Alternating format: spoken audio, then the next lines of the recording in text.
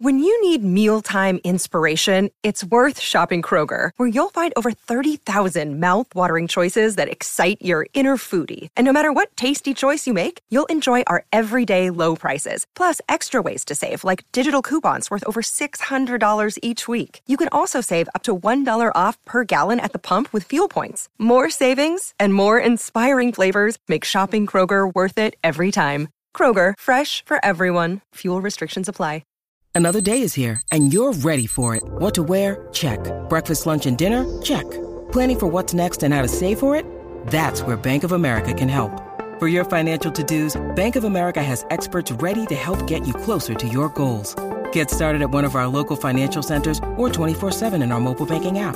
Find a location near you at bankofamerica.com/talktous. What would you like the power to do? Mobile banking requires downloading the app and is only available for select devices. Message and data rates may apply. Bank of America N.A., member FDIC.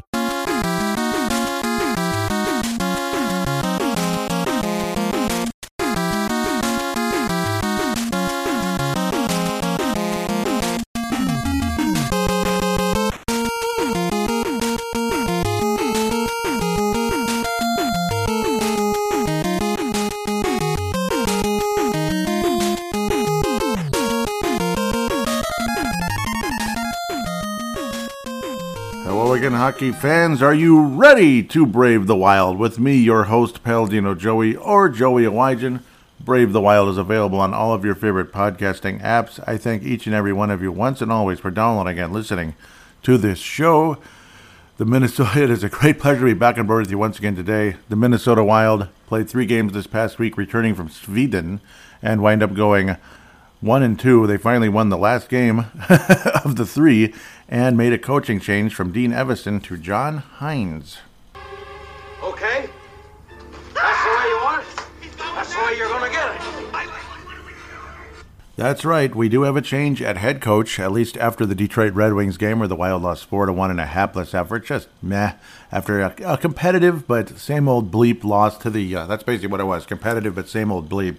Kind of like both of the games in Sweden where the Wild got 2 out of 4 points, both in overtime losses, which are still losses. Like if it was the postseason, you'd be getting swept.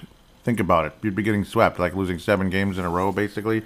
But we got a couple points out of it. Yeah, but you still lost, though. It still sucks. So the points help. It's a little bit of a tiny bit of a consolation, but not a whole lot. And again, in the postseason, it don't mean diddly squat. Dean Evason, obviously not somebody I was rooting for to get fired. But at the same time, a change was needed. Kind of like Bill Guerin was saying, it was time. Now, I'm not 100% on Bill Guerin's side either when you think about this whole thing. But at the same time, it kind of was what it was. I mean, the Detroit game, what did I tweet out? Something like, something has to change. Something has to change. Like, what does that mean? Like, everybody after that game was like, something has to change. Dean Evason said, something has to change. And unfortunately for him, it was him. Clearly, things were not going to come back. Again, that's what Dean Guerin said in the press conference. The John Hynes press conference was also kind of like a requiem to Dean Evason's tenure with Minnesota. But a lot of people believe he will be a head coach again in the not-too-distant future, and he probably will. Him being, of course, Dean Evason. We're going to look at Dean Evason's record a bit. We're going to kind of compare them side by side. Thank you, Hockey Database. Obviously, really appreciate them. They're even following Brave the Wild, at Brave the Wild. So thank you so much. It was like the most random surprise about a year and a half ago. All of a sudden, Hockey Database is following Brave the Wild. I'm like, oh, wow, that's awesome. So definitely a nice honor there. So Dean Evason, of course, did play a nice, pretty good bottom 6 career, lots of penalty minutes, a gritty, tough guy. And that was the word you heard about every 10 seconds in the Dean Evason era was grit, grit, grit, grit, grit, grit, grit. And the very exciting comparison that a lot of people are happy about with John Hynes is instead of hearing the word grit, grit, grit, grit, grit, grit, grit, grit, grit, grit, and more grit, we're hearing speed and more speed. It's showtime! Did you sense a smile from my voice? Did you hear the smile? You know how you can hear somebody smile, kind of their voice changes a little bit? Speed. Even back in the day, NHL 94, 95, all that thing, I always wanted the fastest team. I always wanted to just skate around people, and it worked, and I won championships on Super Nintendo. Yeah, I won championships on Super Nintendo. Hey, come on, I could be the Scotty Bowman of Super Nintendo, building teams together and kicking some butt. It counts, right? Well, not really, but I did win 7 straight cups with that team that plays south of us that used to play here because the Wild didn't exist yet, so I had to be a fan of somebody. 7 straight, though. So we'll get off of that right now. But speed, isn't that what we've always wanted around here? Especially, see, back in the 90s, wasn't it just grit and clutch and grab and clutch and clutch and grit and clutch and clutch and clutch? And then, changes to the NHL and 06, even the logo change and all that from the orange to the silver look. I kind of like the orange one better, though. That's just me, like the orange NHL font. Yeah, but we'll get off of that again. But yeah, see, that got kind of tiring, too. A lot of that early 2000s, late 90s, clutch, grab, slow, 2-to-1 type of games compared to the 1980s where it was more of an open game with Gretzky, and early 90s, the Gretzkys, the 80s Oilers. I mean, was there better hockey than that? Calgary Flames having that beautiful 1989 season and a very good 86 season where in both cases they wound up playing the Montreal Canadiens. They split those Stanley Cups, one for each, so good for them. One of the cool parts about Evason, he played for the Hartford Whalers and everything, but obviously Hartford Whalers, that's a franchise I love very much. I have a lot of passion for the Hartford Whalers. It's a team, though, unfortunately Dean Evason kind of took on the tendencies of the Hartford Whalers. You can make the playoffs, you can be competitive, but then lose in the first round, and then have another year. Maybe you're a little better, maybe you're about the same, and lose in the first round again. And then the next year you come back, oh yeah, we made the playoffs again. We're competitive. Is this the year? No, we lost in the first round again. Well, that's kind of Dean Evason's record, unfortunately, as a coach. Obviously, he was an assistant for, and I'm not trying to bash and make fun of him. I'm just stating facts, unfortunately. 7-year assistant with the Washington Capitals. Darby Hendrickson's been like, 2010, right? Wasn't it 09-10 when Todd Richards took over after Lemaire? That's how long Darby Hendrickson's been an assistant. But I guess, I'm happy for him, and he's like the coolest guy ever, so how could I root against him? I'm Facebook friends with his brother, so that's nice. We haven't interacted or anything, but you know how Facebook is. You can, bump into some people like that. Milwaukee Admirals head coach, first year, made the playoffs and all that. 41-28, lost in round 1. Milwaukee Admirals, okay, this is all Milwaukee, okay, so I don't need to repeat that. 39-24, lost in the first round. The next year, 33-28. Again, further proof that being above 500 doesn't mean you're making the playoffs. So it's not as easy as it used to be in professional hockey, out of playoffs. The next year, 48-23. Did you hear that? 48-23. That's a pretty gaudy record. Lost in the first round. The next year, 43-26. Lost in the first round. The next year, 38-22. Out of playoffs. And then the next year, hired when Paul Fenton took over as a potential replacement to Bruce Boudreau. And he was Bruce Boudreau's replacement with a different general manager because Paul Fenton was fired in a calendar year because he, made some really weird moves and was one of the biggest jackasses in professional sports history. And it's funny how the Timberwolves' new president of basketball operations was kind of the same. His moves were pretty good most of the time, but he was a jackass behind the scenes, and that sucks. Sometimes that's how it goes. It took a little longer for the Wolves to kind of make the move there and for the craziness to come to a head or to come to the surface, so to speak, with what was his name? Garrison. So I'm already forgetting his name. Gerson Rosas. What am I talking about? I got my mind on JFK here. I apologize. Jim Garrison. Wow. Anyhow, where did that come from? Dean Evason, Minnesota Wild, lost in the qualifying round in 1920 as he took over from Bruce Boudreau. The next year, 35-16. 35-16, lost in the first round. The next year, 53-22. That is 31 games above 500. These are incredible regular seasons. Lost in the first round. You notice a trend? 22-23 last year, not nearly as good. It was it's a nice prime rib, but it's a little bit overcooked this time. The last year was big, juicy prime rib, and then I dropped it on the floor. So I dropped it on the floor after I ate about half of it. God, it was the best prime rib of my life, and then I dropped it. Gosh. And then this one, just not quite as good, and I accidentally dropped it after getting about 3/4 through it. It wasn't nearly as good as the year before, but at least it was still good enough. Lost in the first round. This year, 5-10-4. or whatever the heck, and lost again. Or excuse me, did not lose in the first round. They were probably going to miss the playoffs and all that with Dean Evason. So probably. And that would have, a lot of us would have said that might have been okay because you want the higher draft pick. Keep on losing, what the hell? Hello, Johnny Manziel, you know, that kind of thing. I'm back in 2013 when the Vikings were awful and weird and nothing made any sense. Kind of like this year with the Wild, some of the weird signings and such that just don't make a whole lot of sense. I don't know. Not quite as weird as Paul Fenton. Certainly a more entertaining human being in Bill Guerin's case, rather than just, I don't want people talking about injuries, and whoever leaks that out, they're gonna lose their job. Yeah, whoever leaks out any type of conversation about it might have the guy might have an ankle injury, you're gonna lose your job. That was pretty much Paul Fenton. Anyhow, I have ventured all over the place. You notice a slightly different theme to this show, that I'm not talking about the games, really? Yeah. Well, I'm not going to a whole lot, especially the Detroit game, because it's just, well, it's a different show today. And I don't know, sometimes the game reviews get repetitious anyway. John Hynes? I don't know. It's because there was a guy named Joe Hynes that had kind of a raspy voice like that years ago that I used to work with. He was like boss number 2, basically. One of the coolest guys I ever met. But unfortunately, I didn't get to work with him very long because it was a short little job. And I ended up moving on to, I guess you could call it bigger and better things. I went from making $6 an hour to doing a lawn service with my brother, which was closer to 15 in the mid-90s. That's a pretty big jump. I'll digress now where I need to be. John Hynes never played in the National Hockey League, but he did play for Boston University. Does that sound familiar? Boston College and Boston University. Boston, from Warwick, Rhode Island. Warwick, Rhode Island, guys.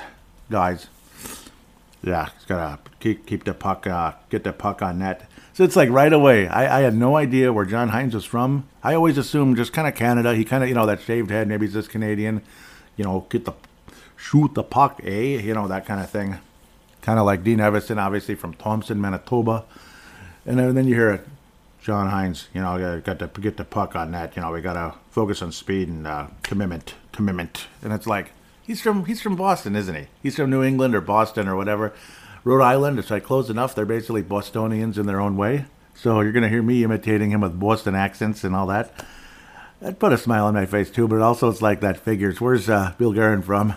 So it's kind of, and these guys go way back. They were like, they'd go have a couple of beers and all that, going back to his days with him being Bill Guerin with the New Jersey Devils when he was holding out in a contract, which is kind of funny. Bill Guerin holding out. It is kind of funny how, two different sides of the equation here can, it's funny how you can be on both sides of the equation there, but, it's hilarious. They don't need, okay, he was a wing, him being John Hynes. Yep, didn't get a whole lot of points. 34 games as a sophomore, 4 goals, 6 assists in 34 games. So, yep. But we're not hearing about grit, we're hearing about speed. Amen, hallelujah.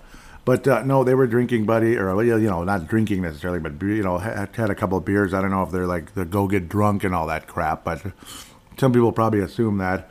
So, I don't know, you build relationships with people. He was an assistant coach way back then and all that. There's no information about it, though. I don't get it. He must have been working with the Devils, but not like yeah, that's weird. Some of this I don't really understand a whole lot.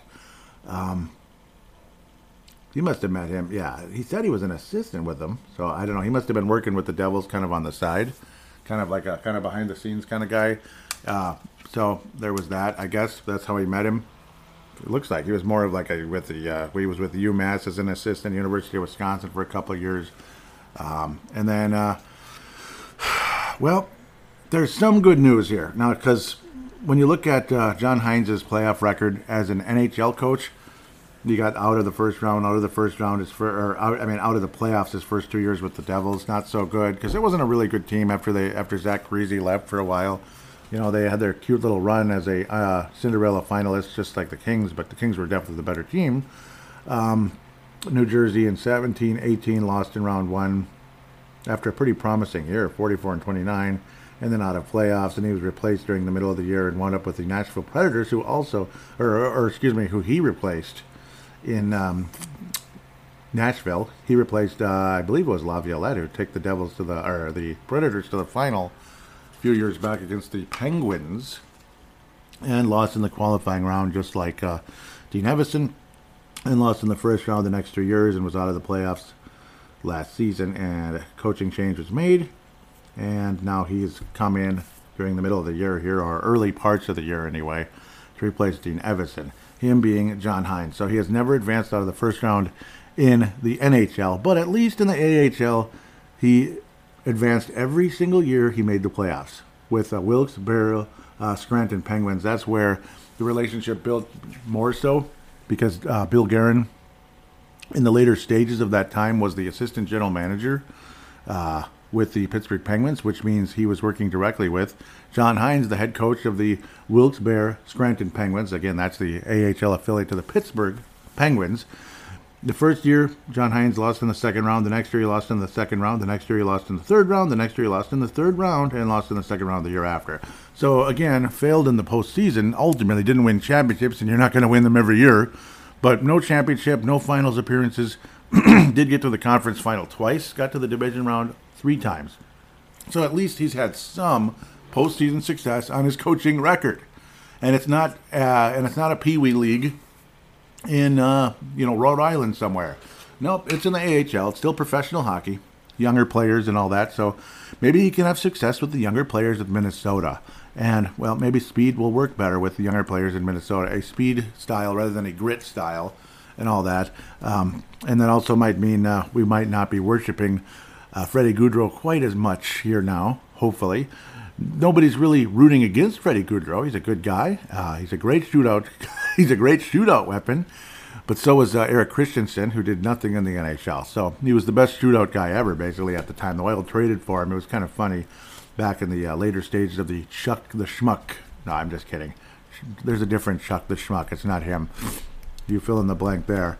But Up Chuck Fletcher is the nickname he has. Up Chuck Fletcher in the later, when the Wild acquired Eric Christensen. Yay. I'm beginning to wonder. That's actually further back, isn't it? I have no idea what I'm talking about anymore. I think that might have been really early in the Up Chuck Fletcher era, not the later stages. Yeah, because the shootout's been around a very long time now. Doug Risebrough is still the GM. Dumpster Doug. But at least John Hynes has advanced. So I remember somebody the other day said, he never advanced in the AHL either, just like Dean Evason. Incorrect. He advanced every single season. John Hynes advanced every single season. Now, it's many years ago, unfortunately, but it is what it is. At least he did advance, though. It counts. It still counts. The Cubs did win the World Series in 1908. That still counts, right? Okay, sorry, that's a little bit crazy. That's your great-great-grandpa right there. For you Chicagoans that just might be listening, some Blackhawk fans or transplants that moved to Chicago and are still Wild fans, I don't know. God, what a gaudy record, though. It kind of sucks that they lost in the second round, that AHL Penguins. The first year that Hynes took over, 58-21, but lost in the second round. I don't know, so it is still kind of disappointing. But similar records to Dean Evason in the regular season at the AHL level. Kind of, low 40s, mid 40s, but the 58? Dude, what happened? They should have won the championship, but maybe somebody got hurt or got called up or something. It couldn't have been Crosby. Crosby was in the NHL at age 18. So, and that was years ago before that. So he started, Hynes went from 2010 to 2015 and then ultimately got hired by the New Jersey Devils the following year. So it was literally like a promotion. Obviously, like, this guy's a really good AHL coach, like a really promising AHL coach, and he was young at the time. Obviously, he's 48 now, which is still relatively young. That would have made him 39. So, yeah, kind of like Mike Yeo when he took over the Wild. Unfortunately, again, no advancement in the postseason and some out-of-playoffs years. But New Jersey was they weren't really good for a while. And Nashville was kind of weird and kind of a mess. You know, it seemed like in both cases he'd taken over for somebody who was more successful before him, unfortunately. And then the team was kind of aging and moving on and, free agency, all that cute stuff. Both teams had made a finals run a few years before, ironically. And Nashville definitely had success, and they were tough to play against.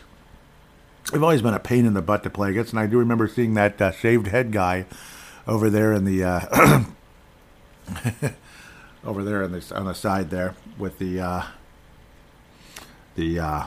over there in the bench with the Nashville Predators. So he's a very familiar guy. The name didn't ring a bell right away, but then I saw him like, oh yeah, he looks very familiar, and it's like, okay, yeah, like not like super familiar. Like maybe a Colorado coach or something, Obviously not a Patrick Waugh or the current guy who won the cup with them just now. The St. Louis coach, obviously, great career. Well, he was kind of like a miracle worker with a St. Louis team that was massively underachieving in 1819. After acquiring Ryan O'Reilly, everybody thought St. Louis has a chance to do something now. And then they were like the worst team in the league. They made coaching change, and then from a guy named Mike Yeo to the new guy, and then,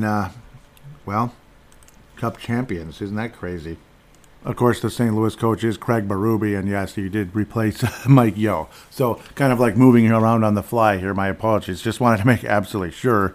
And that's what I thought had happened. He'd replaced Mike Yeo, and then took the team to a Stanley Cup championship. Craig Berube was, of course, a gritty player and all that, and he played for many years in the NHL. He was kind of closer to Evason in a lot of ways, but even crazier, like 300 penalty minutes in 93-94 with the Washington Capitals. 305 penalty minutes. Okay, yeah, you get the idea. He played all the way up to 02-03 with the Flames, who went to the Cup final the next year, and then became a coach as years moved on.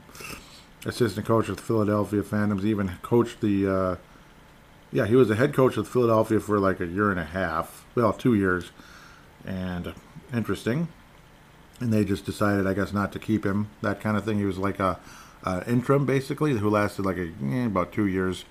And then resurfaced as an associate head coach with Mike Yeo of the St. Louis Blues and all that good stuff. And he's still a head coach since. He's only advanced out of the first round once since then. That's just kind of interesting. So we'll see how things go with Craig Berube. Obviously crazy guy, but hopefully John Hynes has some success here that are similar. It's ridiculous that they're not showing his record in 1819. I don't understand. This is Hockey Database, so shame on you, Hockey Database. You're my friends, dang it. Why would you leave out that part? So, I don't know. But we all know what happened. St. Louis was the worst team in the league. That's the bottom line. They were the worst team in the league with really good players, promising pieces and all that. They were underachieving massively. Took over, Craig Berube takes over, and St. Louis just goes nuts the rest of the way, and Jordan Bennington was the miracle success story, and has pretty much been kind of a little inconsistent and crazy ever since.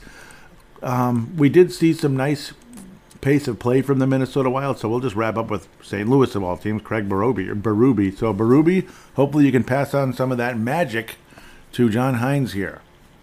John Hynes' first game as a Minnesota Wild coach. Craig Berube on the other sideline. Hopefully you can pass on some of that magic here on Tuesday, November the 28th, which was the game. 3-1 victory for Minnesota, ending a 7-game winless streak. Again, after the hapless loss, Matt Boldy looked like the kind of guy that might actually do something in this league again, scoring his second goal of the season. Now, if the son of Frederick Gaudreau scoring his first goal of the season, Freddie, how ironic. Freddie Gaudreau scores his first goal of the season.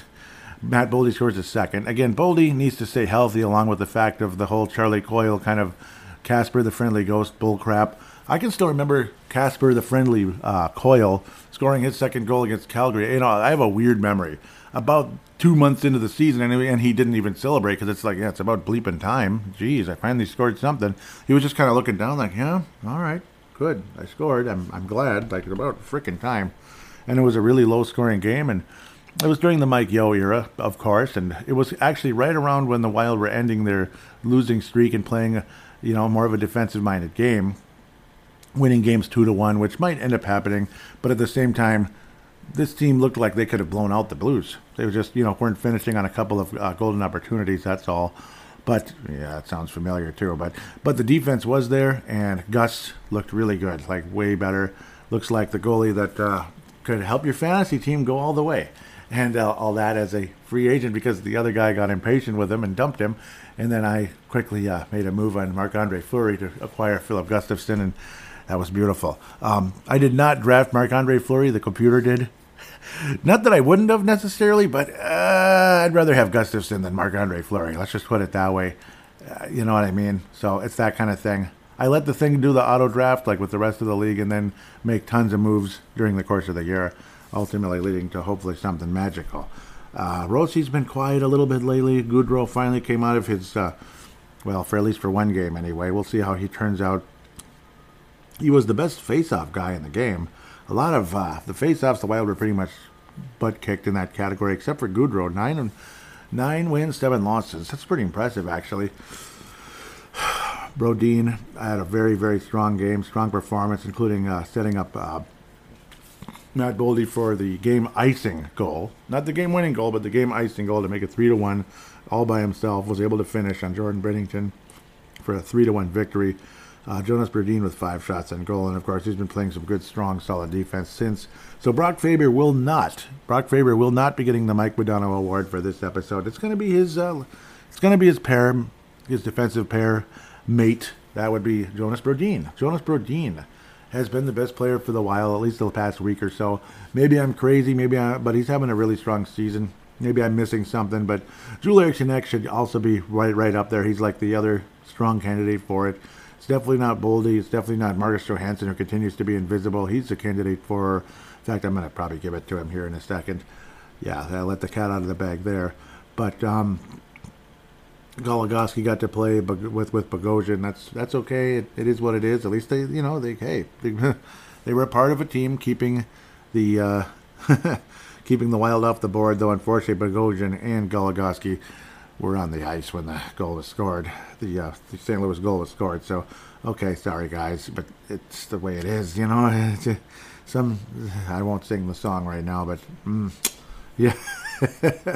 But the Madonna Award's going to go to Jonas Brodin. The James Shepard Memorial Popcorn Maker funny stuff is going to go to Marcus Johansson for being continuously invisible. Kirill Kaprizov did score against Colorado, but really since then hasn't done a whole lot. He hasn't been all that great. Been pretty quiet. And then that 4-1 hapless, depressing loss reeked of it reeked of the Wild losing to Boston, and Mike Yeo was fired. The Boudreaux one, I remember the Wild won that game, didn't they? So, and the Wild were kind of coming off, not playing so hot. They were starting to play better, but maybe it was Bill Guerin's similar thought process of, the swagger's not going to really come back. We're just going to stay kind of average to below average to maybe slightly above, and we're not going to go anywhere. So let's make a move here. And he brings in his guy who's been around a while, and that he's known for many years anyway, and has done something in the NHL. Nothing spectacular, but obviously had pretty good success in the AHL. Hopefully someday that'll translate to the National Hockey League and help this team have some playoff success and build up some confidence. And maybe we can trade away some of these veterans. Somehow, some way, they'll waive their no-move clause and go play for the Detroit Red Wings, who are going to win the Cup before we do. No, probably. Or wherever. Tampa, to try to make a late run, to try to make another run here later in their careers and such.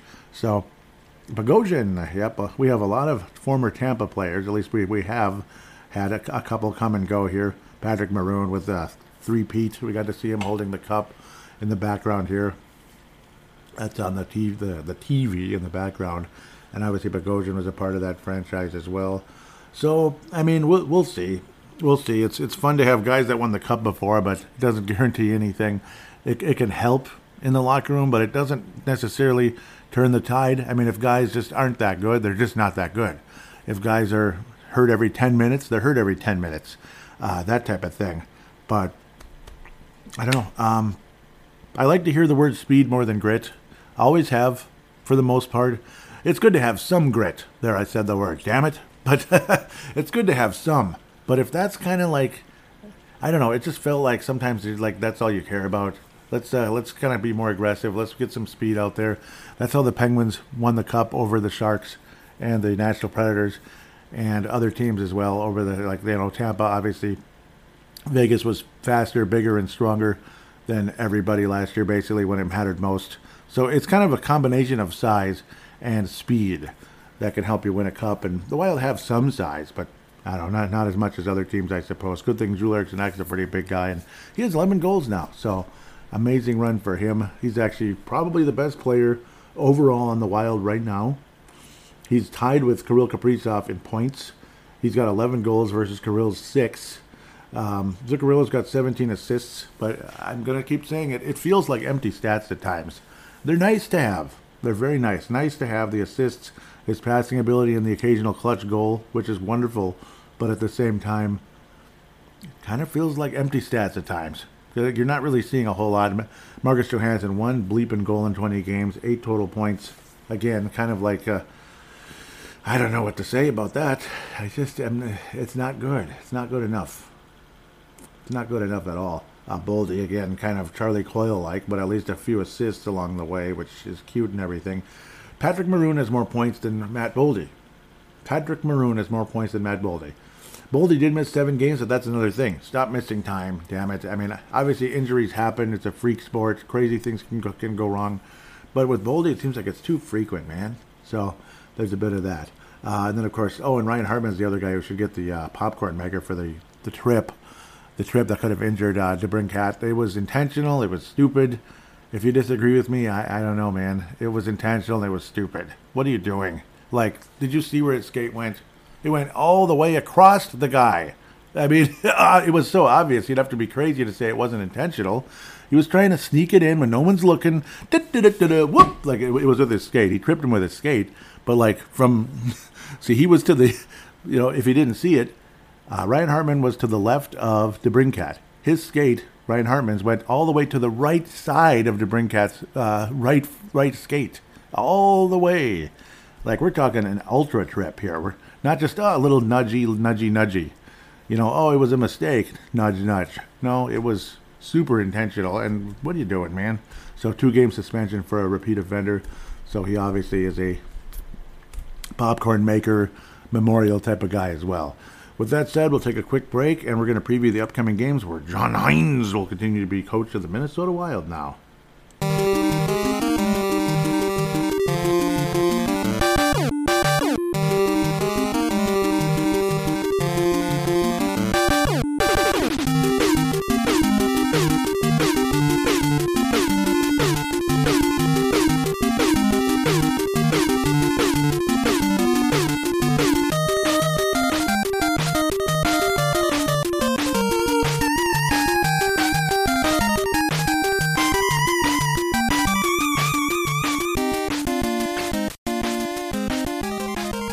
And we are back here on Brave the Wild, segment number 2. We're going to preview 3 games up and coming. But first, we're going to hear from DraftKings right here and now. Bet the action on the ice with DraftKings Sportsbook.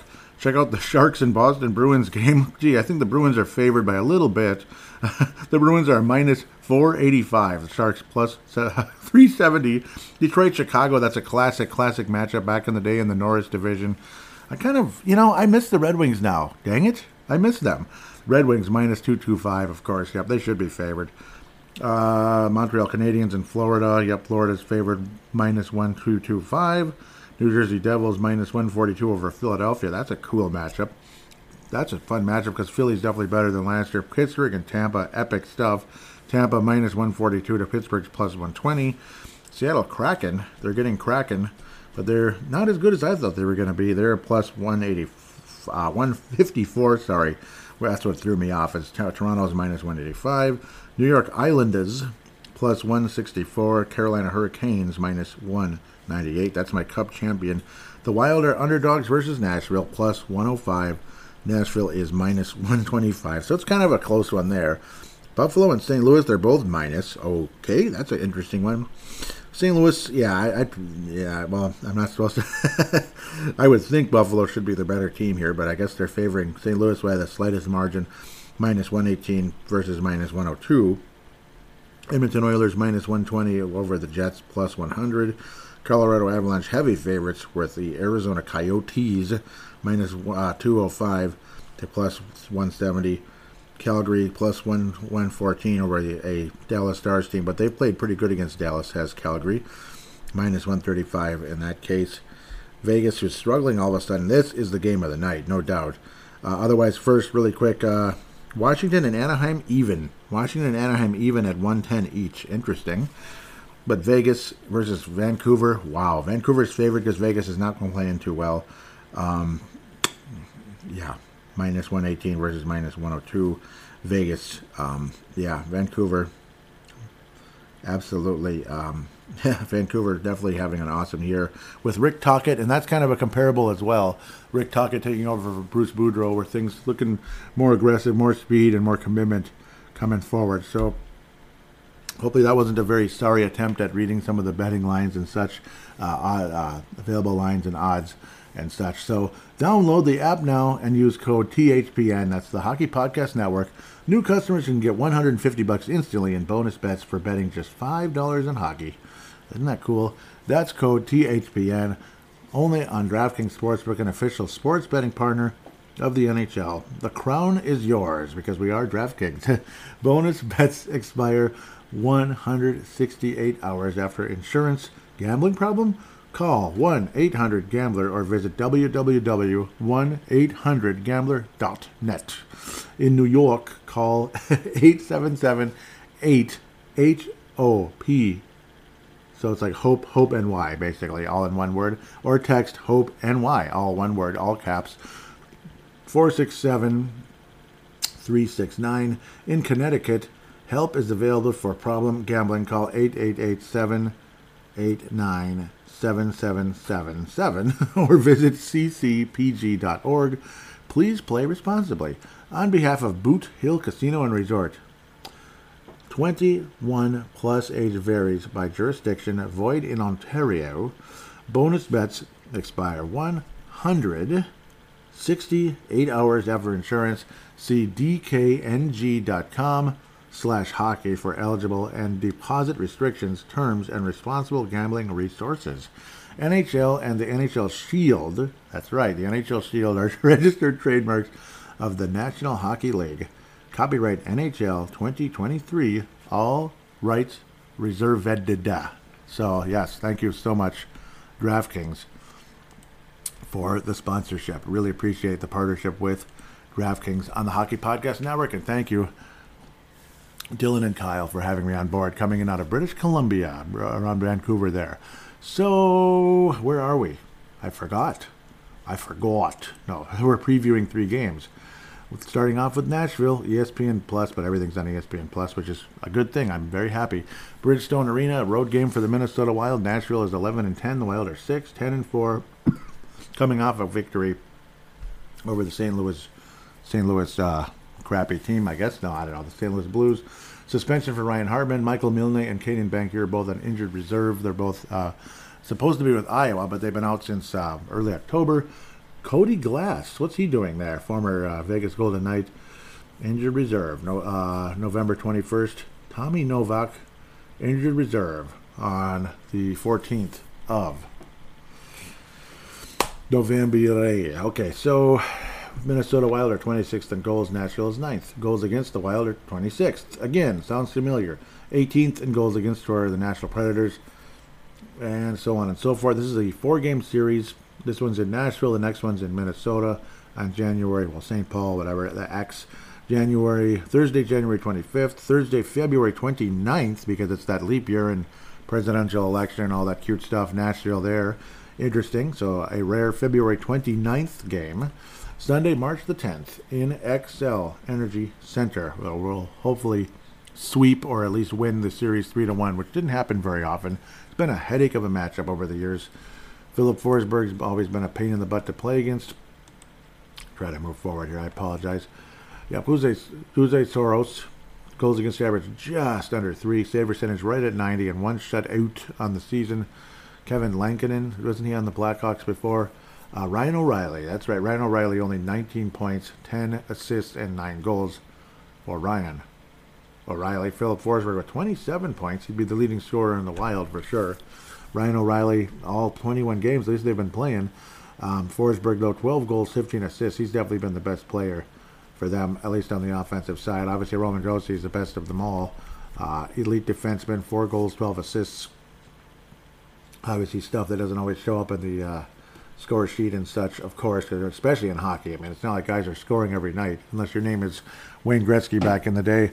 Nashville's been playing like Wayne Gretzky and the Edmonton Oilers lately. They are 5-0 in their last 5, including an 8-1 demolition derby close to Thanksgiving there. My goodness, was that Black Friday last week? 8-3 over St. Louis, just like Minnesota lost 8-3 to Dallas. So Nashville's been playing pretty good. 3-2 win over Pittsburgh. Too bad they couldn't do that in the final years ago. 3-2 victory over the Winnipeg Jets. I think that was the conference final that year, wasn't it? It's a pretty good Jets team, but then after that they quickly weakened a bit. Or was that the year Vegas got to the final? I don't know. Winnipeg got to the conference final once and lost in 5 games. That's all I need to know at this point. I want to call this a winnable game, and it should be. It should be. It's crazy to think, man, they are barely above 500, and this is after a pretty good win streak here. Nashville's been rolling lately, but at the same time, I don't know. Can the Wild overcome? Can the Wild be the team to end the Nashville winning streak? Can they be the ones? It would kind of be fitting of the former coach getting to go against his team. I'm gonna step out in faith and believe the Minnesota Wild win a 3-2, 4-2, maybe with an empty netter type of a closey. Let's say 3-2 victory for the Minnesota Wild over the Nashville Predators. They're gonna end the Predators' winning streak and win 2 in a row with John Hynes as head coach of the Minnesota Wild. It's not going to be any crazy performance, but I'm believing the Wild beat the Nashville Predators somehow, some way. Not that Nashville's that great, but that they've been red hot lately. But I think the Wild overcome, and that Gustafsson continues his streak. He's been playing pretty good since Sweden, so it's encouraging. His numbers still are horrendous: 88.6 save percentage and one shutout on the year, goals against average of .368. But that thing will get down below 3 at some point. A very bold prediction, right? I'm going to step out in faith and believe that Gustafsson is going to get his goals against average below 3 at some point this season. Maybe, God willing, before the end of the calendar year. That'd be great if that could happen. But the Wild win 3-2 over Nashville. Most likely guy to score in the game is going to be Marco Rossi is going to get his 7th goal of the season. And that would be wonderful if he was going to be able to do so. Chicago. The Wild will be playing like a city that I've been talking about off and on of late. The Chicago Blackhawks to open up the month of December on the 3rd. So the Wild don't play until Monday after tonight. So quite a bit of time off. Friday, Saturday. Enjoy those nights, guys. Bond with your coach or whatever. This is a 1 o'clock Sunday game. The Minnesota Vikings do not play, so we can put all our focus on this one if we want to, and all that good stuff. Taylor Hall, injured reserve as of November 18th, ACL surgery in his right knee. That's too bad. That's too bad. It is. Gosh, ACL surgery in his right knee. At least they tell you what's going on a little bit. I'm sorry, Taylor. Yeah, he was that veteran addition to the Blackhawks. That's demoralizing, I got to think. He's working with Connor Bedard. This is our first ever real matchup against Connor. Jared Denorty, the Blackhawks have placed him on injured reserve, son of Mark Denorty. Andreas, these are depressing, man. Injured reserve always means like a long time, at least potentially.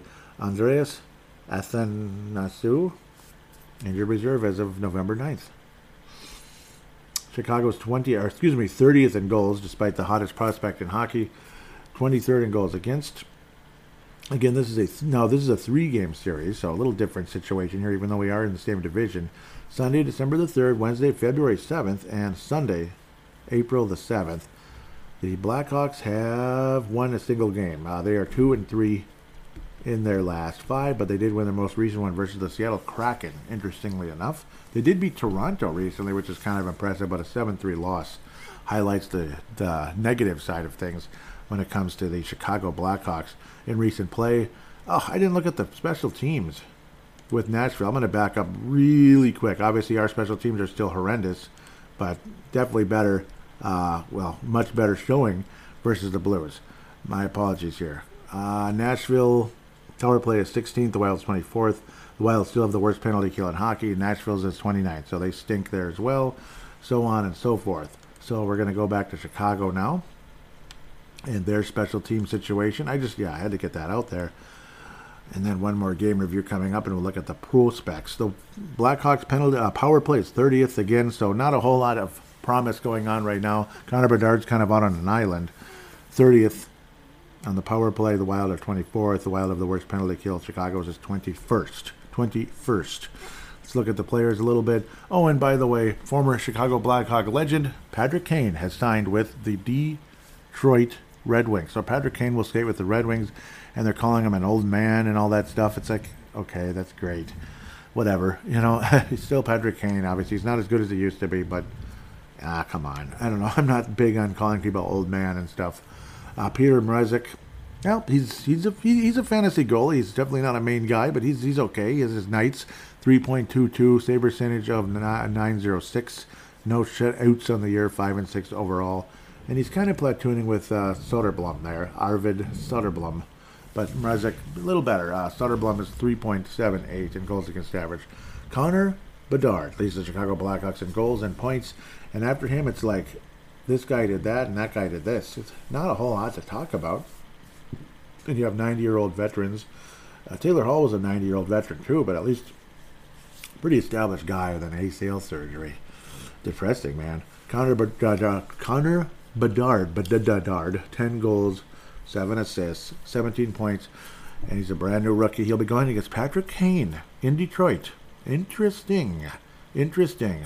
That would be tonight. Patrick Kane against his former team. How appropriate is that? That's kind of cool. I like it. Then they'll play Winnipeg and then Minnesota. That'll be in Xcel Energy Center. Notable guys, of course, you have Taylor Hall. Wasn't exactly putting up the points and anything, but there's just not a whole lot going on in Chicago. The Wild need to build a win streak here. I mean, you got to beat the Blackhawks. Maybe we lose to Nashville, but you've got to be able to beat this team. Seriously, you've got to. What's going on? Like Ryan Donato is their fourth leading scorer. And I know people locally and on other podcasts, Ryan Donato, the Wild screwed him over. And did they though? Was Ryan Donato that good? What, really? Like, was he that good? Like, he's probably better than maybe some of the credit he was getting. Come on, man. 4 goals, 6 assists, 10 points. I mean, he's like a 40-point guy at best, isn't he? Maybe 50 if, like, a really magical little season, everything kind of goes right and he stays healthy and doesn't get scratched. Sorry. Philip, but yeah, I know scratching sometimes is unfortunate. Philip Kurisev, 4 goals, 8 assists, 12 points. He's the most productive guy along with Connor Bedard because he missed 6 games. Corey Perry, the ancient big giant Stanley Cup champion of the Anaheim Ducks 16 years ago when he was super young, really, really young, won the Stanley Cup and been to 3 Cup finals in a row up until, and he's not going this year, that's for damn sure. Up until last year, I believe it was, where that streak ended and they lost them all. Tyler Johnson, former member of the Tampa Bay Lightning. Again, you're trying to bring that cup energy and that finals and all that. Yeah, okay. It doesn't always translate to the team you're on. Seth Jones. Yep, Seth Jones, 8 assists on the year. Another older guy who's been a huge disappointment, actually, with the Blackhawks. But pretty much everybody has been. You wish them the best and all that, but it's not going so hot yet. It'll come around, though. I mean, the Blackhawks were pretty lousy the first couple of years Patrick Kane was there. And then all of a sudden they were like Stanley Cup contenders, and then they won 3 out of like 5 or something. It was like, it was not fun to watch because, boy, things changed very quickly there. It escalated very quickly. The Wild should be able to win comfortably. I want to believe the Wild are going to win the game 4-1. It's going to be like the opposite of the Detroit game. The Wild are by far the better team and beat the Chicago Blackhawks. Some people might be laughing right now, like, where's all this faith coming from? Are you crazy? Get out of town, Joey. Oh, don't worry. There's a certain team the Wild pretty much never beat coming up. So don't worry. Don't worry. We're not going undefeated or anything. We never beat these guys, especially in their house. Tuesday, the 5th of December, the Wild head to Calgary, Alberta. Scotiabank Saddledome with, I keep forgetting the stupid guy's name. I keep forgetting the horse's name. Blasty. I was like, yeah, that's what it is. It came back earlier this time. Blasty. Keep forgetting. So hopefully they're not wearing Blasty jerseys, even though they're kind of cool. They're better than they were the first go round. The first go round, it was like,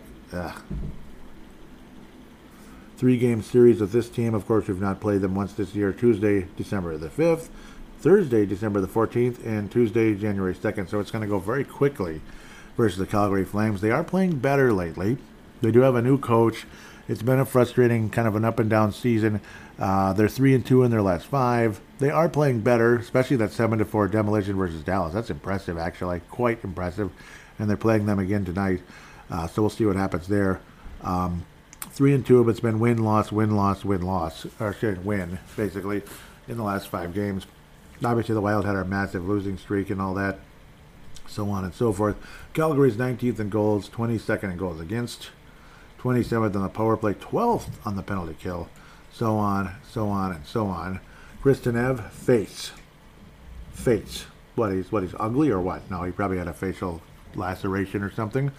November the 29th. I might have a face issue, but that's personal, damn it. How dare you? Why do you think I'm only on radio? I'm not going on no YouTube. Leave me alone. I'm not doing it. Sorry. Oliver Klington, injured reserve, October 9th. Kevin Rooney, injured reserve, October the 5th. So always sad to see those because you're not, colossal injuries. It sucks, man. I don't like to think about that kind of stuff. The Wild are not going to beat Calgary. They just won't because we never do. It's just the way it is. Some things never change, except the first season or so in the Wild existence, we dominated Calgary. They were last place, we were second last, and it was a fun, magical time having the Minnesota Wild. You can sense the smile on my face. Minnesota Wild and NHL hockey back in Minnesota. I mean, it was a wonderful, wonderful time, and it was fun. We were actually beating Calgary and all that, how the North Stars always struggled against them. And it took about a year or two, and then Calgary started beating us. It was like 500, and then the year after that, it's like ever since, pretty much. Calgary's pretty much, not completely owned the Wild, but let's just say we've had minimal success against them versus other teams out there. It's a team that's absolutely stacked with talent, but they have underachieved in a massive way, starting last year, but now this year too. It's not necessarily Daryl Sutter's fault. Well, I don't think he helped necessarily either. Obviously, he didn't, but it's continuing. Unfortunately. Elias Lindholm is the leading scorer overall with a measly 15 points. Now, 5 goals, 10 assists. Nazem Kadri, the great free agent addition that's going to take him to the Cup Championship. 4 goals, 10 assists, 14 points. I mean, he's decent, but I don't know. Mangiapane, a guy you don't really think of as your third leading scorer. Isn't he more of like a middle six kind of guy with a little bit of speed and such? Huberdeau should be your star or second best player. 13 points in 22 games is 4 goals. 4 goals. Your leading goal scorer on Calgary, Blake Coleman with 6 goals. Blake Coleman. Yeah. Who now? It's Blake Coleman. 6 goals. Yeah, it's awesome. It's awesome. Gosh, almost halfway. He's more than halfway to Eriksson Ek level. So it's awesome. Which years ago would have been extremely laughable. Wigger, obviously a wonderful player, but hasn't been wonderful with Calgary. Half a point a game. Michael Backlund, he's like the leader of the team, and I don't know, what is that? What good is that at this point? Jacob Markstrom, I swear, ever since that stupid Dallas series, when it's like, how much? Ever since that stupid Dallas series, or especially, Edmonton series, not Dallas, that stupid Edmonton series, Jacob Markstrom went from maybe a top 3 goalie in hockey to the guy in Vancouver who was mediocre at best. Remember that guy who was giving up about 3 goals a game? Yeah, it's Jacob Markstrom now, 2.93, save percentage 90. No shutouts, 5-7 on the year. Vladar doesn't bring you much better, though he is 4-2. They've scored a little more when he's been in net, but save percentage of 88, that's balls. 3.2 goals against average, blizzard of balls. Dustin Wolf, well, he was dusted. He gave up 4 goals basically, so and was pulled, to the empty net deal, that type of thing. That's why it's 4.02 in one game. So yeah, it's a minutes and math type of thing. Wild do not beat the Calgary Flames. The Wild do not beat the Calgary Flames. We'll say 4-3. 4-3, maybe a shootout type of deal, but I think the Calgary Flames shootout or overtime deal, and the Wild's proposed 3-game win streak that I've been talking about. I think Calgary ends the win streak, though, unfortunately, because that's just how it is. Some things never change. Calgary's a pain in the butt to play against, and that's just how it is. The Wild will not beat Calgary. With that said, we're going to look at the prospects now. Let's get moving. We like to open things up with the Iweja Wild, which are obviously not all prospects, but, a good chunk of them are. Dakota Mermis has been sent down, which really is a bummer. Unfortunately, he has an assist so far in the 2 games with Iowa. Dakota Mermis. Yep, he had 5 points in 13 games. And again, here we go again. See, this is, again, it's the way it's been in Iowa of late. It's extremely frustrating. Your leading scorers are all, upper 20 guys who've pretty much been, the quad A, career minor leaguer type guys like Hyra, Judar Hyra, Jake Lucchini, and Nick Paton. Nick Paton is your leading scorer with 13 assists. 1 goal and 13 assists, and he's leading in scoring, so he's like the Zuccarello of the, he's literally the Zuccarello of the Iowa Wild. Ryan O'Rourke now at 5 points. Okay, 1 goal and 4 assists. Carson Lambos has been picking it up of late. He's been pretty invisible, but he's been getting better and better, and he's played in 17 games. He's been there. 5 points, 1 goal, 4 assists. Vinny Lettieri's back up with Minnesota, and he got his 2nd goal, so good for him. Vinny Lettieri, thanks to the suspension of Ryan Hartman. Gosh. 1 assist for Damon Hunt in 8 games. He's obviously been up with the Minnesota Wild and back down now with Iweja. Nick Sweeney missed a bunch of time. God, come on, Nick. 1 goal, 1 assist in 6 games. It's depressing, man. So Iowa's not so great. There's one major positive there, and it ain't Zane McIntyre, who was a really nice minor league goalie for a long time. He's giving up almost 4 goals a game. 0 wins, 5 losses, 2 overtime type of deals, and 87.6 save percentage. Where Jesper Wallstedt, let's get to the positive now. 2.14 goals against average, 6-4 record, save percentage just under 93, just under 93. I'll say that again. No, I'm just kidding. It's pretty good though. It is. It's very impressive. But generally speaking, they're not scoring a whole lot. Them being the Iowa Wild.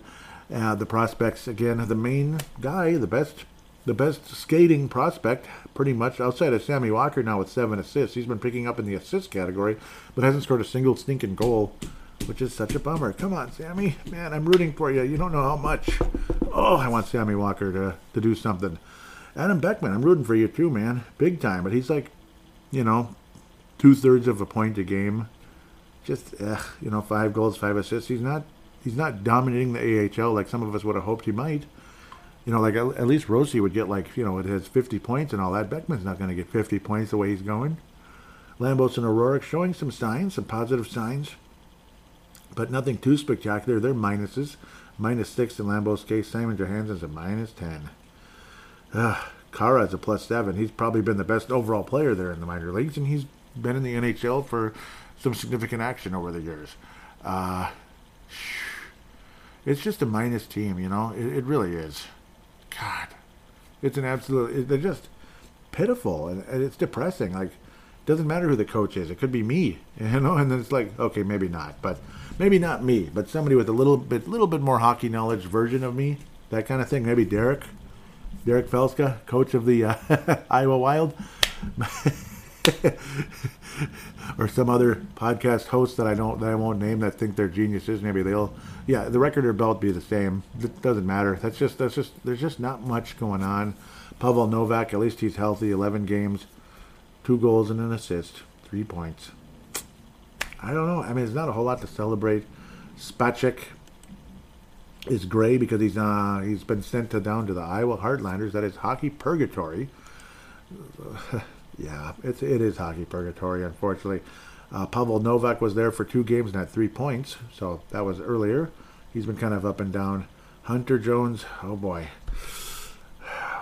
Hunter Jones. I don't know what to tell you guys and gals, in case there's some females listening. Oh, there should be a couple, yeah. I can think of a couple, like maybe Kathy Main's listening and maybe a few on Twitter. Hunter Jones, goals against average, 4.27. Because I haven't checked on the Iowa Heartlanders as much. I mean, Hunter Jones was thought of as a fairly significant prospect at one point in time. He was a pretty high draft pick, right? He was a high draft pick, kind of, sort of. And he's given up over 4 goals a game for the Iowa Heartlanders. Now, Iowa's terrible. The other Iowa, both of them are terrible. Yeah, 59th overall pick in 2019, but that is getting to be a while ago already. Blah. This is depressing, man. Absolutely depressing. It's mostly guys that are kind of, they're just young guys, middle-aged, players. Most of the prospects that are, like actual like draft picks and such are on Iowa, the Iowa Wild. Iowa, but they're on the Iowa Wild. Sorry, that didn't make any sense. But there's just not a whole lot to brag about, not a whole lot to write home about. Let's look at the other prospects. I'm getting depressed looking at it, man. I'm sorry if that sounds kind of mean and arrogant, but I'm getting depressed looking at it. I'm just telling you, man. First off, that would be Vladislav Firstov, former second-round pick, 2019, that same year. So Hunter Jones and Vladislav Firstov. 11 goals, 10 assists in 21 games in the KHL. And there's still hope of him coming to Minnesota. So, okay, that's good news. So it sounds like they're not, like, writing him off just yet. That draft is not looking good at all. Let me tell you, it's not looking good at all. Beckman, yeah, Boldy even is, he's supposed to be the star of that draft. I guess he is. I mean, he's the closest thing. He did have 30 goals last year, but I don't know. He's been disappointing. He's not going to get 30 goals right now unless he has 20 goals in March again. The March of Boldy. I don't know. I just don't know what to tell you about that 2019 draft. Yeesh. 2020 draft, Rossi, very promising. Huznadinov, there's talk about him playing on the fourth line next season for Minnesota, so that's encouraging. Sochi, yeah, I got to switch this up. Some of the numbers don't show up in Hockey Database, but they do show up in their rival elite prospects. So, and all I'm getting is a spin right now. The spinning wheel effect. That's great. It's really going to help me so much. Oh boy, as my friend Paul once said, what's this spinning wheel shit? Oh boy, everything's acting up here. So my apologies. I'm going to try to get this going here. But, because, yeah, oftentimes the elite prospects shows more of the foreign players. Yeah, but like KHL now, it's acting much better. That was strange. Because, yeah, it wasn't showing Huznadinov at all with Sochi. I don't know why that is. So, sorry about the delay. I really am. Yeah, Sochi, better. Yeah, because with St. Petersburg, it's still not great numbers, but yeah, St. Petersburg, he had no points in 6 games, but in Sochi, still the KHL, 4 goals, 5 assists in 20 games, not great numbers. I mean, it's less than half a point a game. He's projected for 20 points in 58 games on the season. Nothing to write home about, but he can at least be on the bottom 6 for Minnesota next year. That's what the talk is from like Russo and such, that they are focused on bringing him to Minnesota next year. Probably not Iowa, but Minnesota. Marat Huznadinov. I mean, he's been in the pros enough. The KHL's close enough to the. It's arguably better than the AHL. So, and it is, right? It should be. So, it's Russia's NHL for flip's sake. So, sorry for almost dropping an F-bomb there. I'm gonna move way up to Yurov and Ugrin and such. Pretty sure Ogren is still out, unfortunately. I do believe so. Did he start playing finally? I haven't heard any good news. He has. 2 games and he scored a goal. All right. Ogren is back from the shoulder injury. Amen. Hallelujah. He did come back this week. So my apologies for being a little late late to the party there. But yes, sometimes when a guy's out that long, it's like, oh, he played. Oh, whoa, sorry. I apologize. That's pretty much what happened there. Swedish Hockey League, 1 goal in 2 games. So welcome back, Liam Ogren. No sarcasm at all. And I'm dead serious here. Danila Yurov, who's obviously taken major steps forward. 25 points in 32 games. Awesome encouragement here. 48 points. He's projected for 48 points in 62 games. It's not like dominating, but it's not like Kirill Kaprizov dominated the KHL, but just the signs were insanely promising. That's what was going on with Kirill. You won't be seeing any MHL action this year from Yurov. He looks extremely promising. 11 goals, 14 assists, if I didn't say that already. 25 points in 32 games. Awesome progress. Really love what I'm seeing here. Because remember, was it 2 years ago? He had 0 points. 0 points. He's not a good thing, It's not too good. But that's how it goes sometimes, guys. So it goes when you're 17 years old. Don't expect a whole lot playing professional Russian hockey. It's not a promising, It's not a promising situation there. So take it easy, please. University of North Dakota, Nate Benoit, goose egg. 7 games, goose egg. That's all I need to know there. But at least it's with the hated North Dakota Fighting Hawks. Kyle Masters. Okay, I didn't even mention him. Yeah, he's been in 9 games so far with the Iowa Wild. 2 assists so far for the defenseman, who had 65 points last year with Cam Lumps. That was awesome. Hopefully that will translate further and further as we move forward. Kyle Masters. I know Bankier's out forever, so that sucks. Jack Pert, junior year with the St. Cloud State Huskies. Only 3 points, 1 goal, 2 assists. Again, more of a defensive-minded defenseman for St. Cloud State. But, promising there, at least for the most part. It's talk is he's going to be with Iowa next season. Petrovsky, OHL, Owen Sound Attack. We're moving up now. 19-year-old guys, 2022 draft now. 23 points in 24 games. He's certainly not dominating, but he's slightly ahead of last year's pace, where he had 55 points in 62 games. He's about a point-a-game guy now. Center for the Owen Sound Attack, right? Yep.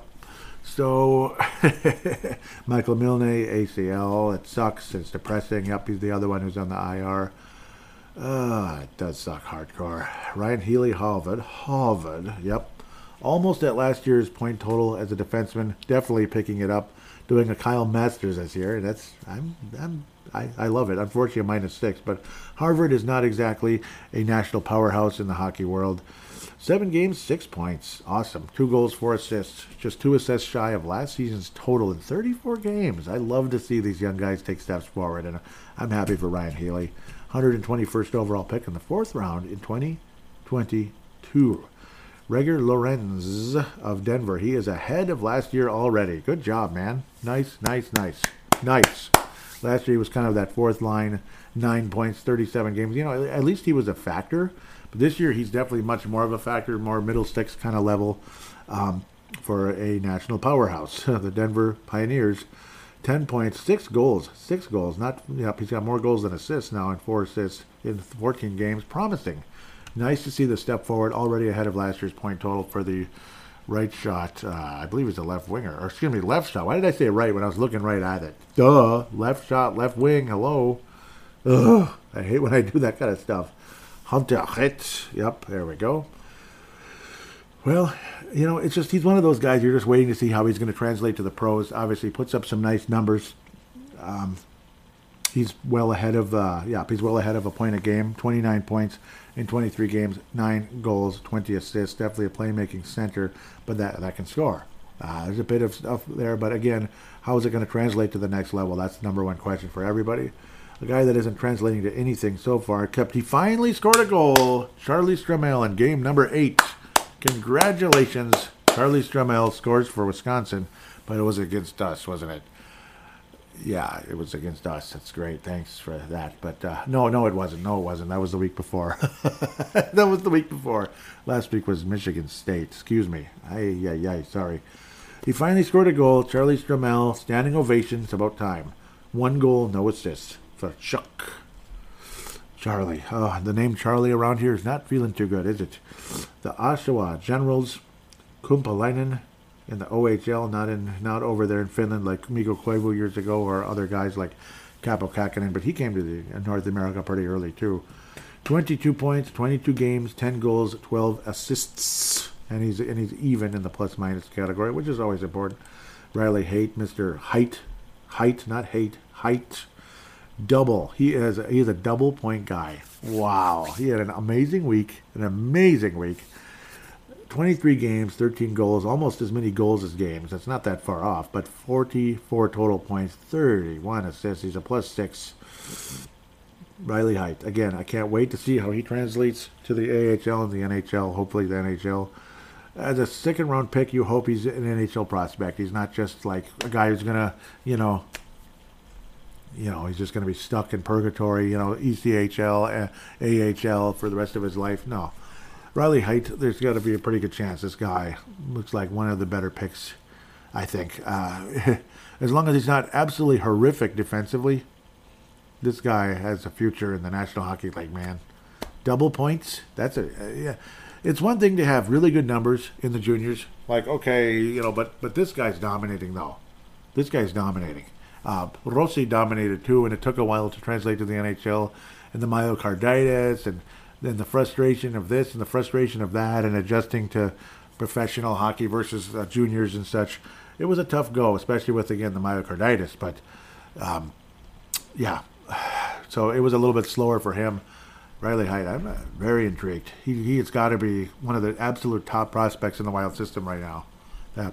Who's not on the Wild roster, that type of thing. Outside of Jesper Wallstedt, I think it's him. Right now? Oh, no. Well, you got Urov and Ogren, too. Sorry. But that's your big four. There's your Mount Rushmore, I think. If you can name another one, let me know. Because I don't think it's Kuznetsov. I don't think he's a top 4 prospect in the Wild organization at the moment.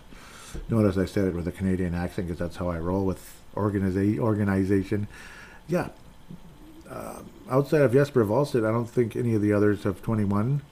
22, Urov and Ogren. Ogren, hopefully. Urov, absolutely. Yeah. I think it's Hynes, man. I don't think he's the Washington necessarily. That's Jesper Wallstedt. But Hynes just might be Thomas Jefferson, man. Let's keep going. Aaron Pionk, University of Minnesota Duluth. Off to a great start. Off to a great start. But he's 20 years old, so he's got a little bit of that extra advantage, kind of like Kaprizov did coming to the NHL. And I think, Kuznetsov will next year as well because, been around a bit.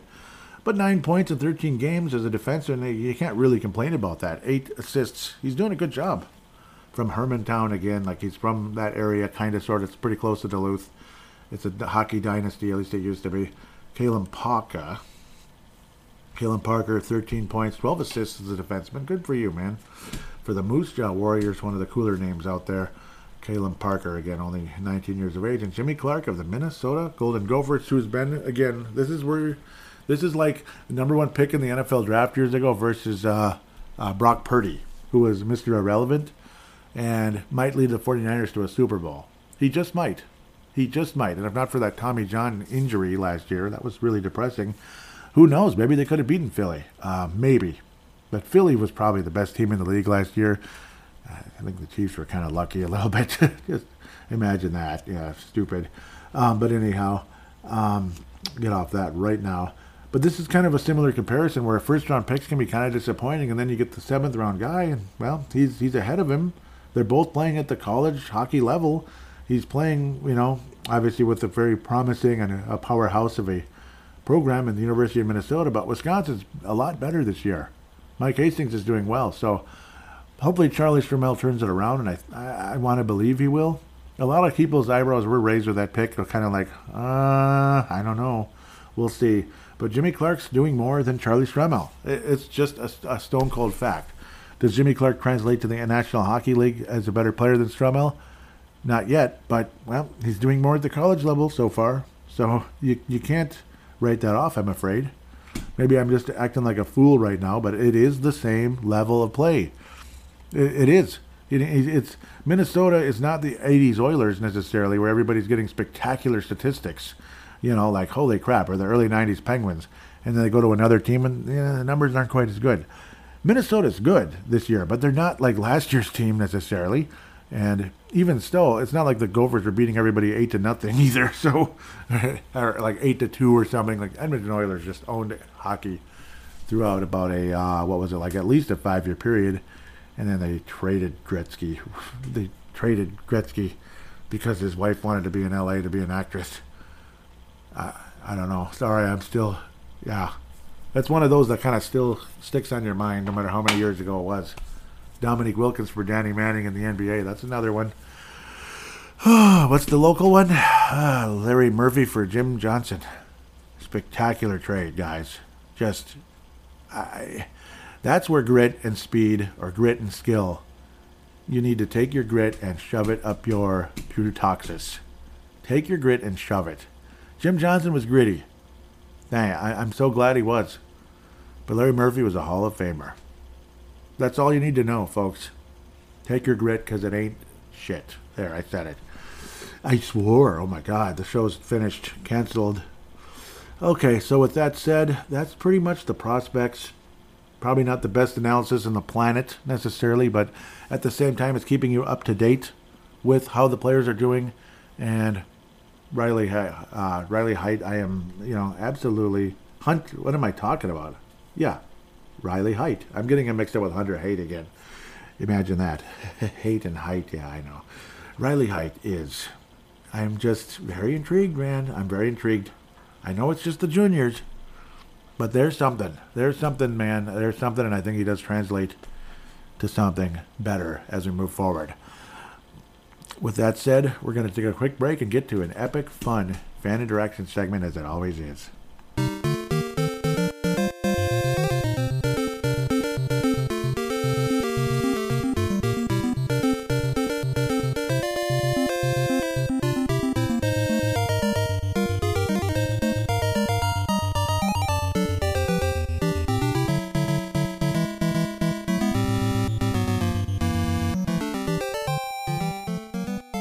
And we are back here on Brave the Wild fan interaction segment. But first we jump into that. We're going to hear from our sponsor, Raycon. So really, really happy that it's the Christmas season once again. The one thing is stores are busy, everything's crazy, and it can be absolutely hectic. So that's just kind of how it goes. It may be too early to start decorating for Christmas, but no, it actually isn't anymore. But it's no longer too early to start decorating for Christmas. But it's never too early to start your holiday and Christmas shopping. Why not take care of it now before the crowds and packed calendars make shopping a total nightmare? Especially when you can get some of the best deals of the season, well, before Black Friday, well, which is what the case was. At the same time, you got Cyber, and that makes it a lot easier as well. You can shop Raycon products right now and save up to 50% off because of their early Black Friday sales going on now. Yep, and it's still happening. You've heard me talk about Raycon products before. I personally own the blue ones, the Raycon Pro. Absolutely wonderful. Or the Everyday. Sorry, I keep getting them mixed up. But they are wonderful. I wear them all the time. They absolutely, the quality's there. Like music-wise, you're going to hear exactly what it's supposed to sound like. You're going to hear the podcast very clearly. Regardless if I don't have the volume up enough or whatever, it's going to be quality stuff. Like, that's on me if I mess up the quality of the audio, and I hope I don't. But the Raycons aren't going to let you down. They do a fantastic job. Raycon first made a name for themselves in the audio space with products like their Everyday earbuds. Yeah, that's the one, the Everyday. Known for delivering high quality and thoughtful features like a 32-hour battery life and a near perfect in-ear fit. Yes. Yep, they don't fall out. Yep, and plus you have the adjustable sizes that are inside as well for all-day wear and lasting comfort. And this year, they expanded their entire business with the introduction of Raycon Home and PowerTech. So absolutely great. So you want to get those Raycon Homes or the PowerTechs. Absolutely wonderful. Their 5-star reviewed Magic 180 cable allows you to charge iOS, micro USB, and Type-C devices 8 times faster with 100-watt power delivery. So, yep, it does charge insanely fast. Yes, and I am saying that. I'm vouching for that right here personally. It does. Their faucet filter ultra filters the water in your tap against chlorine and heavy metals. It's a must-have for ensuring the water you use to wash your face and brush your teeth is. Yep, so like you're getting ready, but you're still listening to the podcast. You're still listening to Brave the Wild. You're still listening to Crease and Assist. Yep, you're still listening to shows like that. You know, really good hockey shows that are worth it. Obviously, yep, I like Locked On Wild as well. Raycon is known for delivering high quality and thoughtful features at half price for other premium tech brands. It's no wonder their products have racked up tens of thousands of 5-star reviews. Absolutely. To get everyone in the holiday shopping spirit a bit early and currently as well, Raycon is currently offering 20% off everything on their site with select products up to 50% off. 50% off. That's unbelievable. So beat the crowds. And avoid the crowds as well with online. Beat the crowds and save now. Trust me, you do not want to miss out. Yeah, the Raycon's early Black Friday sale. Hurry now to buy, see what I mean? Hurry now to buy Raycon.com/THPN. See, you don't have to deal with crowds at all. To get 20 to 50% off site-wide, that's buy Raycon.com/THPN to score up to 50% off Raycon products. Buy Raycon.com/THPN. and do enjoy. You will like them very much. And I am endorsing that personally right here, right now. With that said, I Brave the Wild's fan interaction. I had it here. There we go. It's like, where'd it go? Where did it go? I have no idea. So, yep, we will hear from Derek Felska's. Love these polls very much. Yep, and I love that he hashtags BTWMN. And I'm going to hashtag mine from now on. This week I was lazy and didn't do a single poll, and I apologize. I had some ideas, and then my mind blanked, and kind of a busy, weird week, kind of weird week. Plus, I was finishing up the Mega Man video game flashback. Mega Man video game flashback, the original Mega Man, 1987, one of the hardest games ever made from Capcom. Video game flashback, the episode 23? Yep, it's been released. Do check it out. Please do. And I'm working on the breakthrough one. That one's almost done already. That was a quickie. Derek also interacted with that, and I appreciate that. You don't know how much. It's wonderful. Video game flashback brings me back to great memories. So, sorry, now I'm changing the subject and all that. I'm sorry, Derek. Hashtag Crease Assist, hashtag BTWMN. This is a poll. What can be done to stop the Minnesota Wild freefall? Yep, this is very telling how this turns out. But or can anything be done at all, or should it? Please retweet. And then the choices are fire the coaching staff. Well, they kind of did. Trade/move players. That's what I picked, and that finished third. A very lousy third. File Bill Guerin for bad choices. That finished last. Nope, embrace the suck. That won 53.8. Nope, embrace the suck. I picked the trade and move players. But firing Dean Evason and Bob Woods. I didn't even mention Bob Woods, and I apologize. Yep, he was in charge of the penalty kill. And, so now we got the AHL coach coming up to help. Not obviously McLean, but I forgot the new guy. So I'll look him up here in a second here. But, yep, we did end up firing two of the coaches. And, and you kind of figured that Bob Woods would be in trouble, no doubt.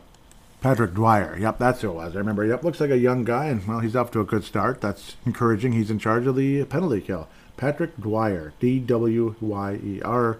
So, yes. And he does look like a young guy. So we'll see how that turns out.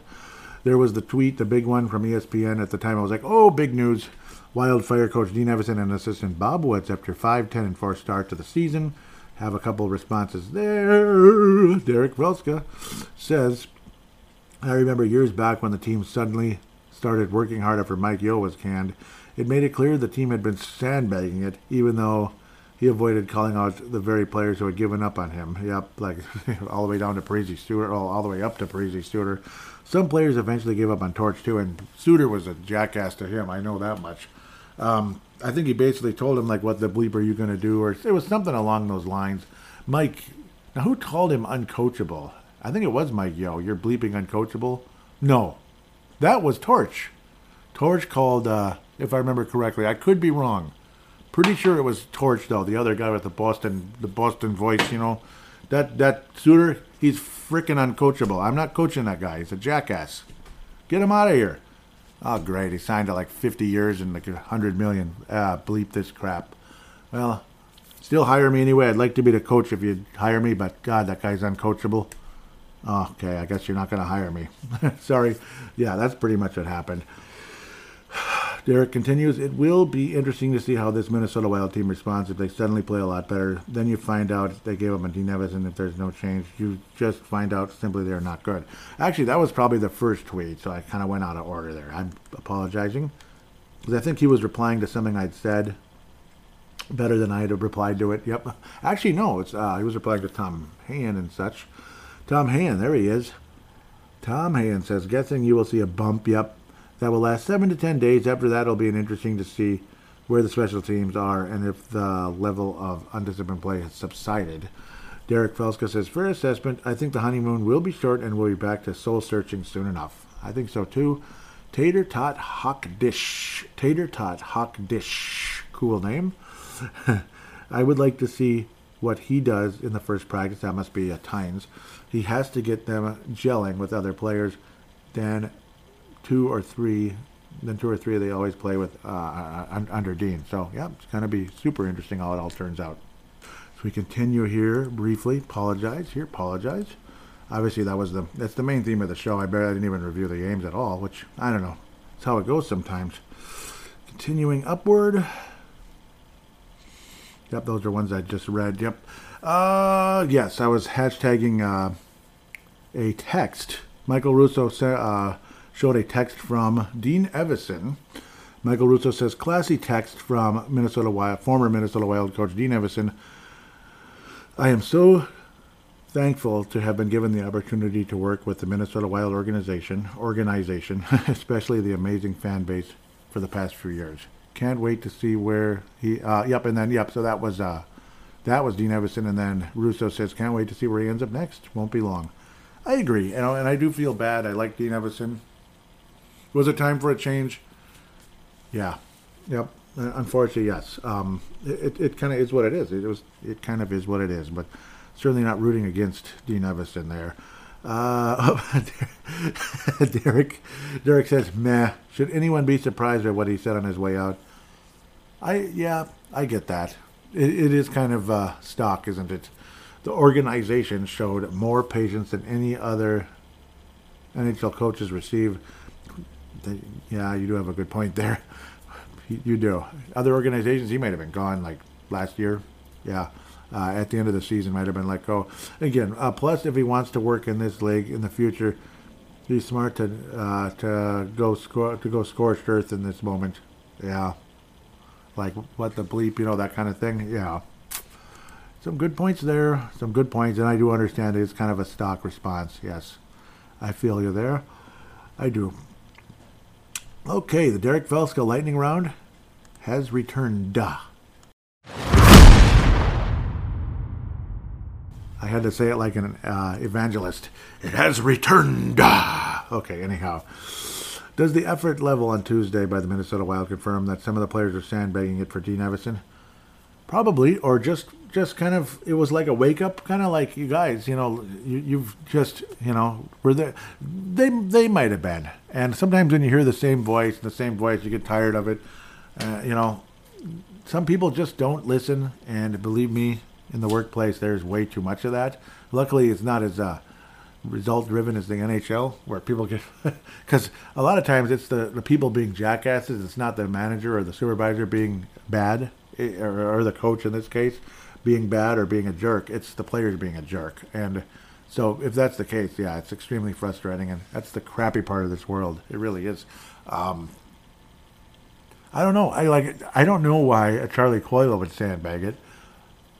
I don't know if it's just he's just not hearing the right response, or maybe Dean Evason was harder on him than you'd think, and it wasn't really helping. I'm not sure what to think of it. But supposedly he probably could get pretty tough behind the scenes, and it wouldn't surprise me, honestly. Where Hynes, obviously he's demanding and so on and so forth. So we'll see what demanding means. We'll see what results it really brings you at the end of the day. So, yeah, continuing. Do you agree with Wild GM Bill Guerin's assertion during his press conference for introducing John Hynes that the players were bullied by Evason? Huh. Doesn't that make Guerin look like a hypocrite for his kick to the ass talk before the Sweden trip? Very interesting. Yes. Yeah, it does. Maybe that was like a boldy, but didn't Bill Guerin? Yeah, see, good cake there. Like, didn't Bill Guerin take Boldy in his office at the end of the season, and then Boldy came out he went in 6'2" and he came out 5'2", if you know what I mean, that type of thing. So yeah, that is kind of hypocritical, huh? Yeah, I don't know. And then of course, yeah, they never mentioned the term of the coach contract. Like, that's so dumb. That's so dumb. It doesn't make any sense. It's like, I don't know. Like, okay, 5 years, 3 years, 1 year, 2 years. Just say it. Like, yeah, see, it's stuff like that. I wasn't overly impressed with his press conference either. I can tell Derek was not impressed. At least I'm pretty sure he wasn't. I wasn't either. Yeah, I don't know. I won't say Bill Guerin's losing me, because I still like Bill Guerin, generally speaking, but I'd say I don't like everything. No, I definitely don't, especially these veteran signings. This weekend, in a game between Ottawa and Florida, an official gave all 10 skaters on the ice game misconduct. Should we see more of this in games where it becomes a clown show on the ice? I think so. Yeah, where it's just getting to be too much, right? Just too much. Like, we've had enough. Game misconduct to all of you. That must have really been something. That must have really been something. Yeah, man, that had to have, I can't even imagine the shock of the fans and the players. Like, what the bleep? What just happened here? Because, but yeah, if it's a clown show, maybe they should. Like it should kind of send a message, like, okay, guys, play hockey. We're not going to just cheap shot everybody and look for a fight every 10 seconds. So, yeah, that's actually, yeah, sure. Here we go. Yep, I love these. If the Minnesota Wild were a video game console, what would it be?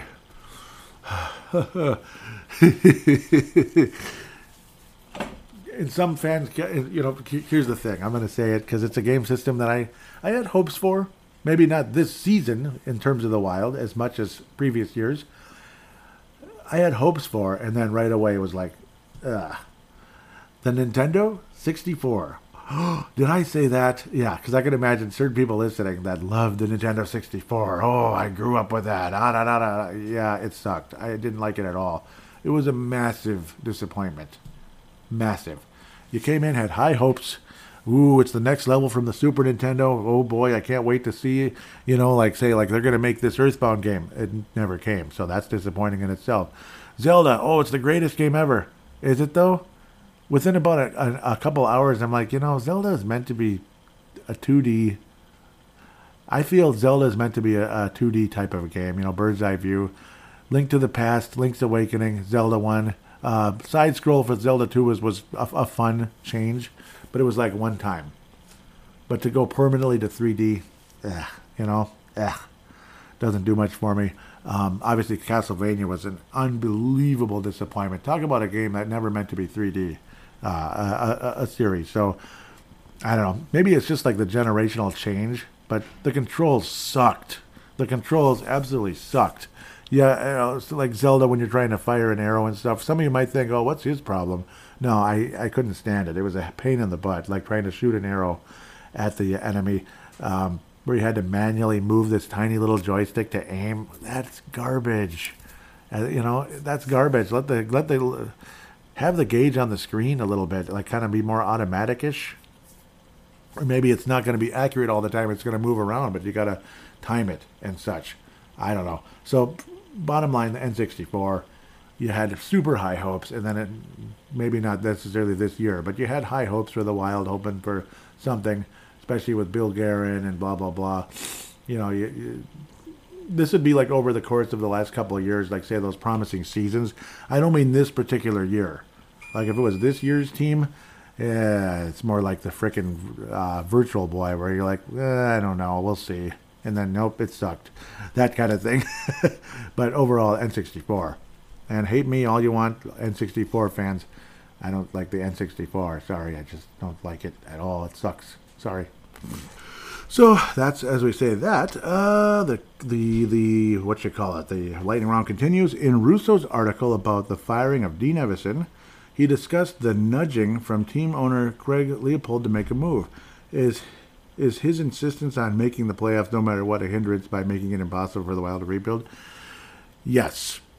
Yes, I don't like that. That's kind of the same thing the Vikings are, too. Like, even the year the Vikings were terrible, under Zimmer, we were still kind of, we missed the playoffs, but we won 7, 8 games, whatever, which is almost 500-ish. So we were picking in the middle of the draft and stuff. And like when the Wild had their quote-unquote bad years, we were picking in the kind of in the middle of the draft. Luckily, that one year we got pretty fortunate with the 9th pick, and hopefully Rossi ends up becoming something special. I think it is a hindrance. It's like forcing things, and that's why you're keeping these meh veterans. And I think meh is the word, right, Derek? Meh. Absolute meh. Like the Ryan Hartman one, I think pissed me off the most. Maybe the Foligno one. 32 years old, and you signed him for 4 years and gave him a raise. With the puke show he displayed in the postseason last year. He had one really good game, but he was kind of, acting like Travis Kelce almost. He was almost Travis Kelce standards. That's how he was behaving. Settle down. And stuff like that drove me nuts. if you haven't noticed, I flat out despise Travis Kelce and everything he stands for, especially his attitude on the field. Just enough. Shut the, fill in the blanks. Yes. So, yes, and that's kind of how, sometimes that's kind of how I see Foligno. Sometimes, at least that's how he was behaving in the playoffs last year. Made a jackass of himself, to be quite honest. So, yeah, keeping him for 4 years, $4 million and raise, that pissed me off. I was like, 2 years, $3 million, maybe? I don't even know if I want to do that, but maybe, just to kind of sort of be a semi-placeholder until the, is over, the cap hit. So, oh man. Okay, so I'll continue. This is the end of the entire thing, looks like, huh?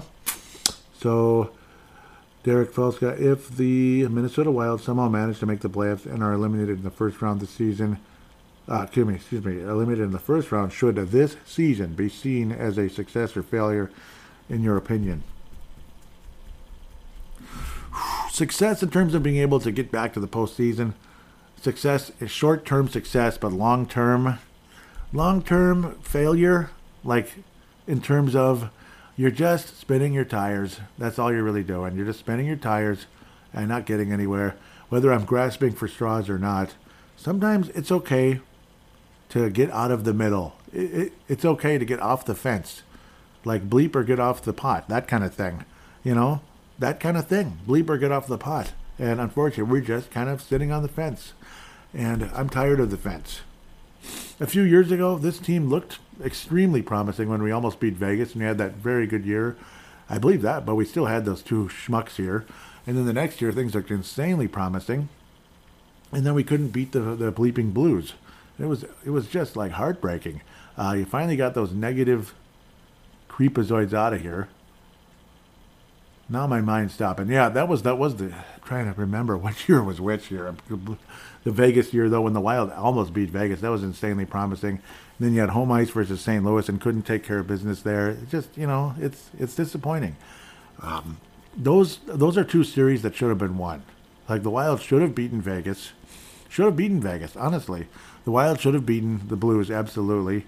I think, yeah, the Wild should have beaten the Blues, plain and simple. It's just insanely disappointing in both cases. Just, you would have felt a lot better. And then last year you just kind of knew pretty early, even though, Game 3, everything looked so promising. And Foligno. He's really something. He is taking charge of this series. And no, he didn't. He made a fool the rest of the way. And he was making a fool before Game 3 as well. So that's kind of my take on that. So long term, yeah, it's a failure. It would be just a short-term success, like, it was a nice comeback, nice recovery. But other than that, wahoo, that kind of thing. Meh, as you might say.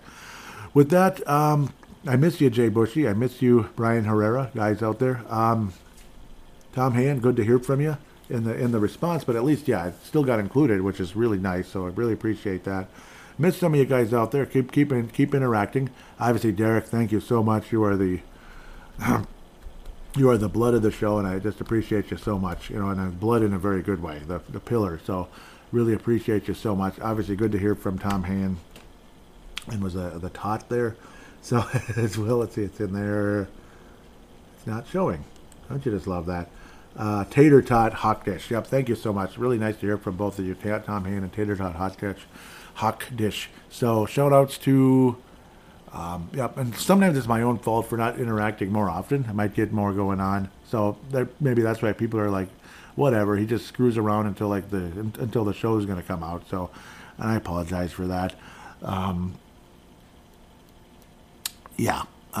Shout outs to MNW Prospects, of course. Major shout out to you guys. Love you, Pavel Bennett, Justin Bakke. Love you guys. Brandon Quast, if you're still out there. I miss you. I haven't heard from you in a long time. Minnesota Wild Nation. Patrick Turner coming in out of Florida. Minnesota Wild Global. Scott Cavendish. Awesome Facebook pages for the Minnesota Wild. The hockey community is better than a lot of other communities, let me tell you. It's special. Wish I was a player or a coach or something. I think it'd be amazing. Or even like an actual paid writer, professional.